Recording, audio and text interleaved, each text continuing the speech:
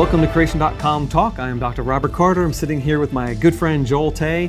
We are continuing a fascinating series of discussions on how God engineered living things to change over time. This is paralleling a three-part article series on Creation.com, Species Were Designed to Change. You can look in the show notes and links below for that. So this is the third in the series of episodes we have done, looking at how creatures are designed to change. In the first part, we look at three myths that people have about change over time. So the first is that God created creatures the way that we see them today. Idea called species fixity or fixity of species. Yes. We don't believe that. Okay. Second one is that we show that some people have this idea that creatures were created where they are found today.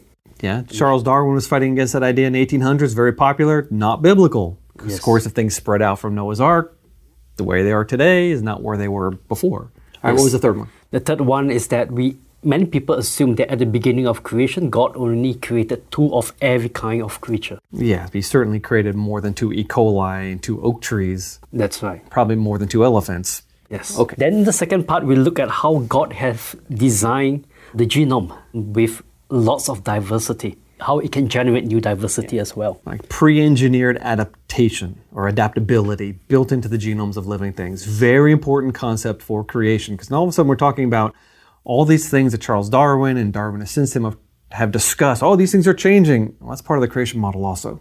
Yes, so there's a lot of created diversity even within each created kind. All right, do we have to define created kind for the audience? The audience, you know what a created kind is? A baramin, the created kind. What's that? You want to describe it for him? Okay, so created kind is the Bible says that God create creatures to reproduce after their own kind. Okay. But interestingly, the Bible doesn't say how many kinds he created. It doesn't say how much diversity within each kind. It doesn't say how many individuals were in each kind.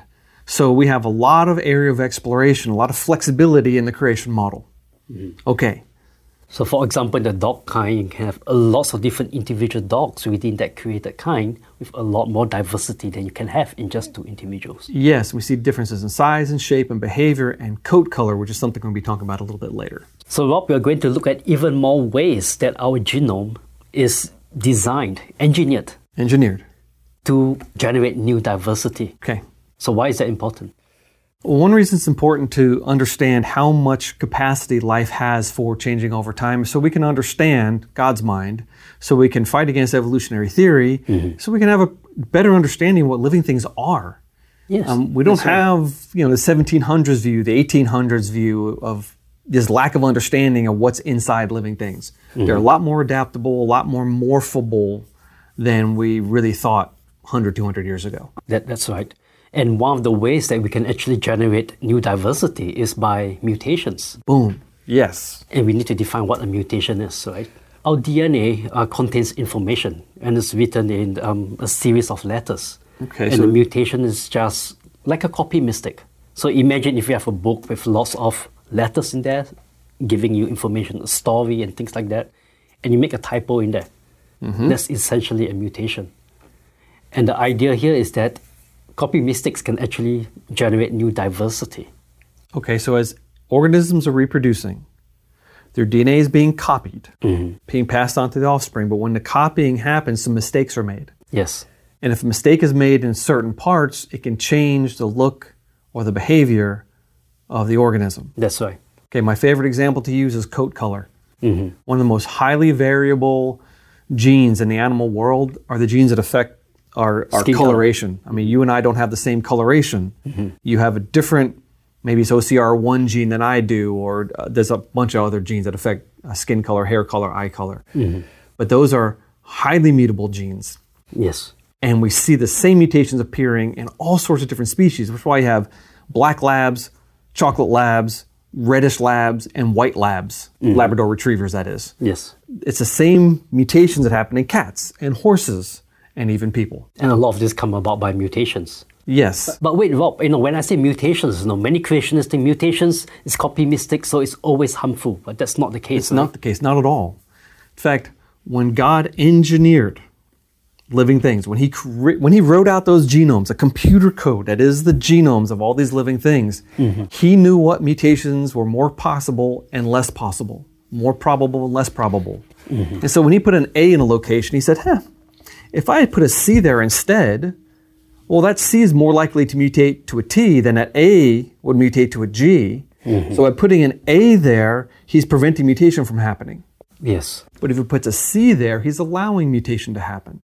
And he knew, our God knows the future. He knew when he wrote out those genomes how oxygen and water were going to, and the little machines that copy DNA were going to mutate the DNA over time. And so he wrote adaptability into the genome. Yes, I think we must remember that the Bible presents God as someone who is all-knowing. Yes. So the fall did not take God by surprise. It did not. Yeah, and mutations did not take God by surprise. He knows the laws of chemistry and physics and probability. He's God. Yes. And he knowing that when he wrote out those genomes, he put that thought into those genomes. Yes. So in other words, that when we look at mutations, even though they are a symbol of the curse of the fall, we also see engineering principles in there. We see design in the way. Lots of design. Yeah. Can you give some example, like repair mechanisms? What are those? One example of design in the genome is called redundancy. Engineering. Redundancy is really important in a lot of engineering. When you build a bridge, you don't build a bridge to hold up the number of cars you expect to drive on the bridge. You build it 10 times stronger than the number of cars you expect to be driving over the bridge. So in a sense, it's over-engineered. Yeah, you over-engineer it, you over-design it, you add robustness to it, and that prevents it from falling apart. And over-design or over-engineering fits the creation model better than the evolutionary. Absolutely fits it better. Because why would evolution ever over-engineer something? It's going to find, if it happens at all, if it's even possible, it would find the first solution to a problem. The most efficient way. No, the easiest to find. It might not be efficient. It's just, it works. I see. Okay. But see, that's not redundancy. That's over-design. Okay, so what's the difference here? Redundancy deals more with having more than one thing. So if one thing breaks, you have a backup copy. Like when they used to launch a space shuttle, they had 3 computers so that as it's launching, if one of the computers breaks, they still have a backup copy and a backup to the backup. Now, you don't have 3 wings, you don't have 3 sets of tiles on it, so there are failing points, but any place they could duplicate something, they did. Because redundancy enhances survival when things go wrong. And in living things, we see duplicated genes. We see many copies of the same gene in lots of different organisms, which means if one breaks, you still have a backup copy. Yes. In fact, in sexually reproducing organisms, plants, people, a lot of other things in between, we have 2 copies of our genomes. Yes, that's right. And that is critically, if we only had 1 copy of our genome, humans would probably be extinct already. There are so many mutations floating around in our population. Now, they're rare mutations, but if you only had 1 copy of the genome, if you carry that gene, you've got that mutation. But because we have 2 copies, more often than not, the mutant is a recessive variant. And the regular old, originally designed, God-made gene can take care of whatever mutation might have happened on the other copy, which helps us survive. Redundancy is critical. Over-design is critical. Robustness is critical, or life would just die quickly. So the fact that we see this supports the creation model, mutations being engineered. Yeah, mutations are engineered. Another thing about mutations is that we now understand... Sorry. The probability of certain mutations happening was pre-engineered, pre-designed, written into the design specs.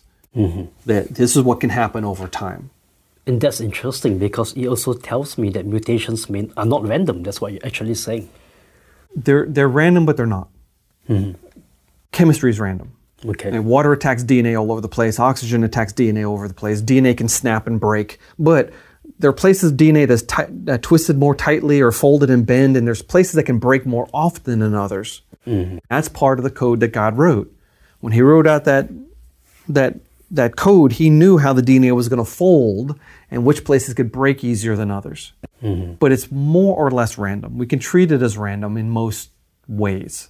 So Rob, the next thing is epigenetics. That's a big word. That's a huge word. Yes. Yeah, epigenetics. It's adaptability, physiological adaptation. To the environment? Yeah, when an organism is going through the environment, yes, it can turn genes on or turn genes off depending on what it needs to make the environment, to fit into the environment. That's called epigenetics. There's no genetic change, but there's there's no change in the DNA, but there's a change in the activity of the genes. Epigenetics. Epi means above or upon. So it's a level of genetics above the DNA. So a way to express this is to tell people that in the DNA we have the same letters, but it's kind of like a switchboard where you have switches that go on and off depending on the environment. Yeah. So that you can adapt to different situations. And epigenetic changes are designed to change the organism, to make a so-called phenotypic. That's the way the organism looks or behaves. They're designed that way. There are switches in our genomes and genomes of other living things that create changes. It's not mutation.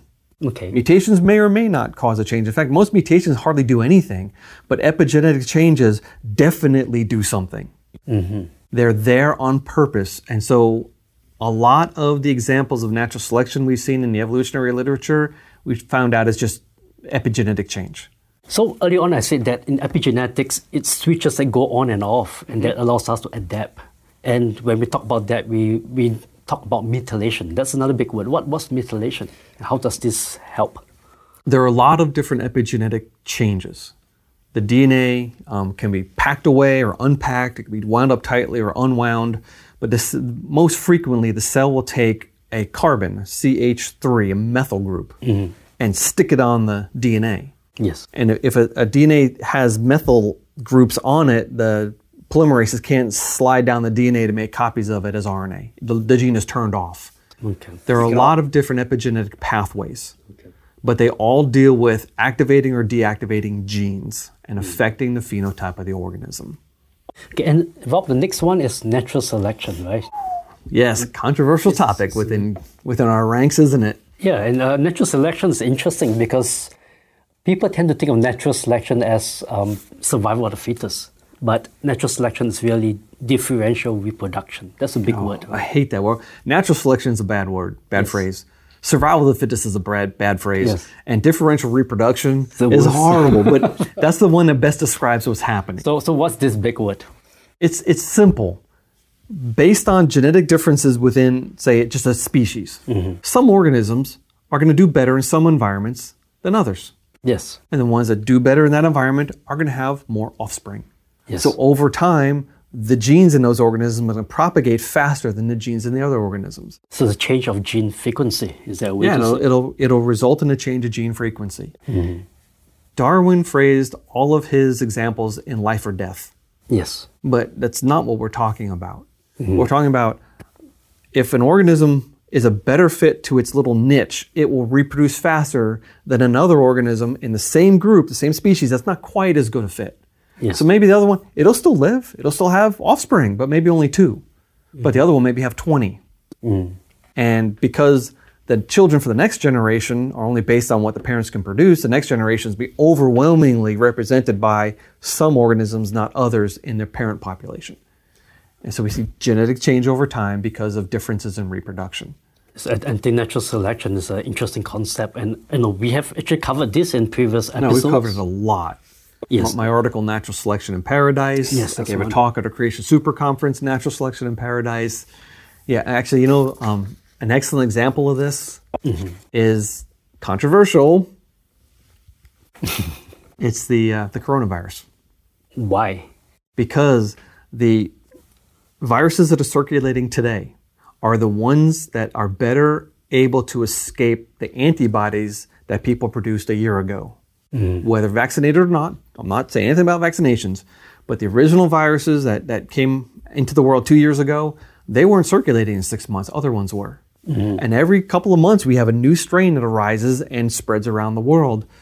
Well, they are the ones that can reproduce. And the old strain became extinct. And the old strains they disappear, they go extinct. Either they mutated out of existence or too many people got antibodies that could fight that. And the one that comes to the fore next is one that can reproduce. It's differential reproduction. That's interesting because we went to a conference just a few months ago, and I found it interesting when they actually mentioned that the Delta strain, right, the famous Delta strain, went extinct in just 4 months. Yeah, that was a Creation Research Society conference we went to at Liberty University. Yeah, Dr. Liu, who I interviewed in Creation Magazine, professor at Liberty, gave a fascinating talk on the so-called evolution of SARS-CoV-2 over time. It was shocking and perfectly biblical and perfectly fits within the creationist model. Yes, it's wonderful. Yeah. Exciting stuff. So natural selection does work. In fact, if you're interested, like Rob mentioned, please check out the article, Natural Selection in Paradise, that Rob has written. Rob, so natural selection is not evolution because it doesn't really produce new information. No, but it can act upon existing information with the caveat that new information can happen. If you have a mutation in a coat color gene, all of a sudden you have a white bear. Yes. And a white bear can survive very well in a white landscape, not very well in a forest. But that could easily be an example of an adaptable trait that God didn't originally create, but He created the capacity for it to arise. Yes. And when it arises, all of a sudden we have polar bears. Okay, so when we say information again, that is not the kind of information that's needed for evolution. It is not the kind of information, no. In fact, the polar bear is a broken gene. As a new phenotype, a new trait, something adaptable and selectable, but that's not an example of onwards and upwards evolution. It's actually a downward step. Exactly. Okay. So that's a good definition.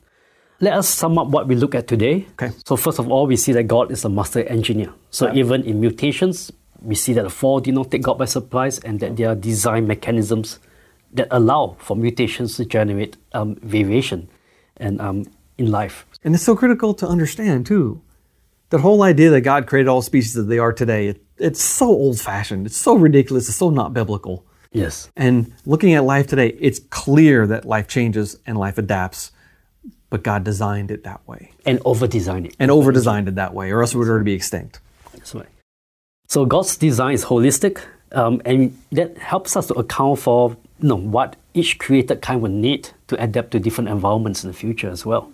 Yes, within limits. Within limits. Within limits. I mean, a bear is not going to adapt into a bird. Yeah, that's true. Right. But they can adapt to eating fish or berries or seals or forests or deserts or ice packs. Yes, that's right. But that's about the limits. And we also mentioned that God designed the genome with redundancy, and you define what redundancy is. And that helps us to ward off the effects of decay. Yes. And finally, we see that God has also designed specific aspects of the genome to change through mutations. Yeah. That's amazing. It is amazing. And if we think about that, all that does is elevate God.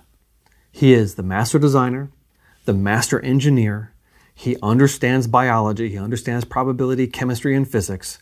And with that knowledge, He wrote that into the code for living things. You know, there's another way that species can change.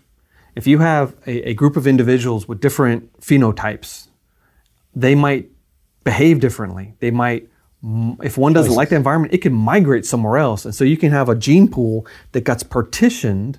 Made choices. And made choices, and all of a sudden, all the rabbits over there are white and all the rabbits over here are brown.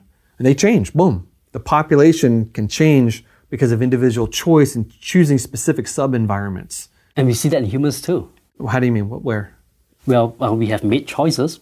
People, we do have made choices, yes. People separate, they live in different places. They, according to languages, for example.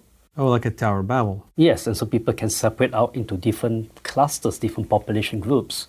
Yeah, and, okay. Yeah, isolate themselves. So natural selection, epigenetics, individual choice, and then cultural, language, and geographic barriers prevent gene flow across an entire landscape. And you have little subpopulations doing different things. Yeah, it's all built into the system. So there you have it, folks. There's tons of different ways that God engineered deliberately His created things to change over time. That's just an introduction. There's so much more. We have more to cover on this topic. We're going to come back in the future, and I'm going to be introducing my 4-dimensional family tree concept for the created kinds. It's one of my favorite things that I've ever written. I love talking about this, and be some fun diagrams also. But stay tuned. There's a lot more coming on creation.com.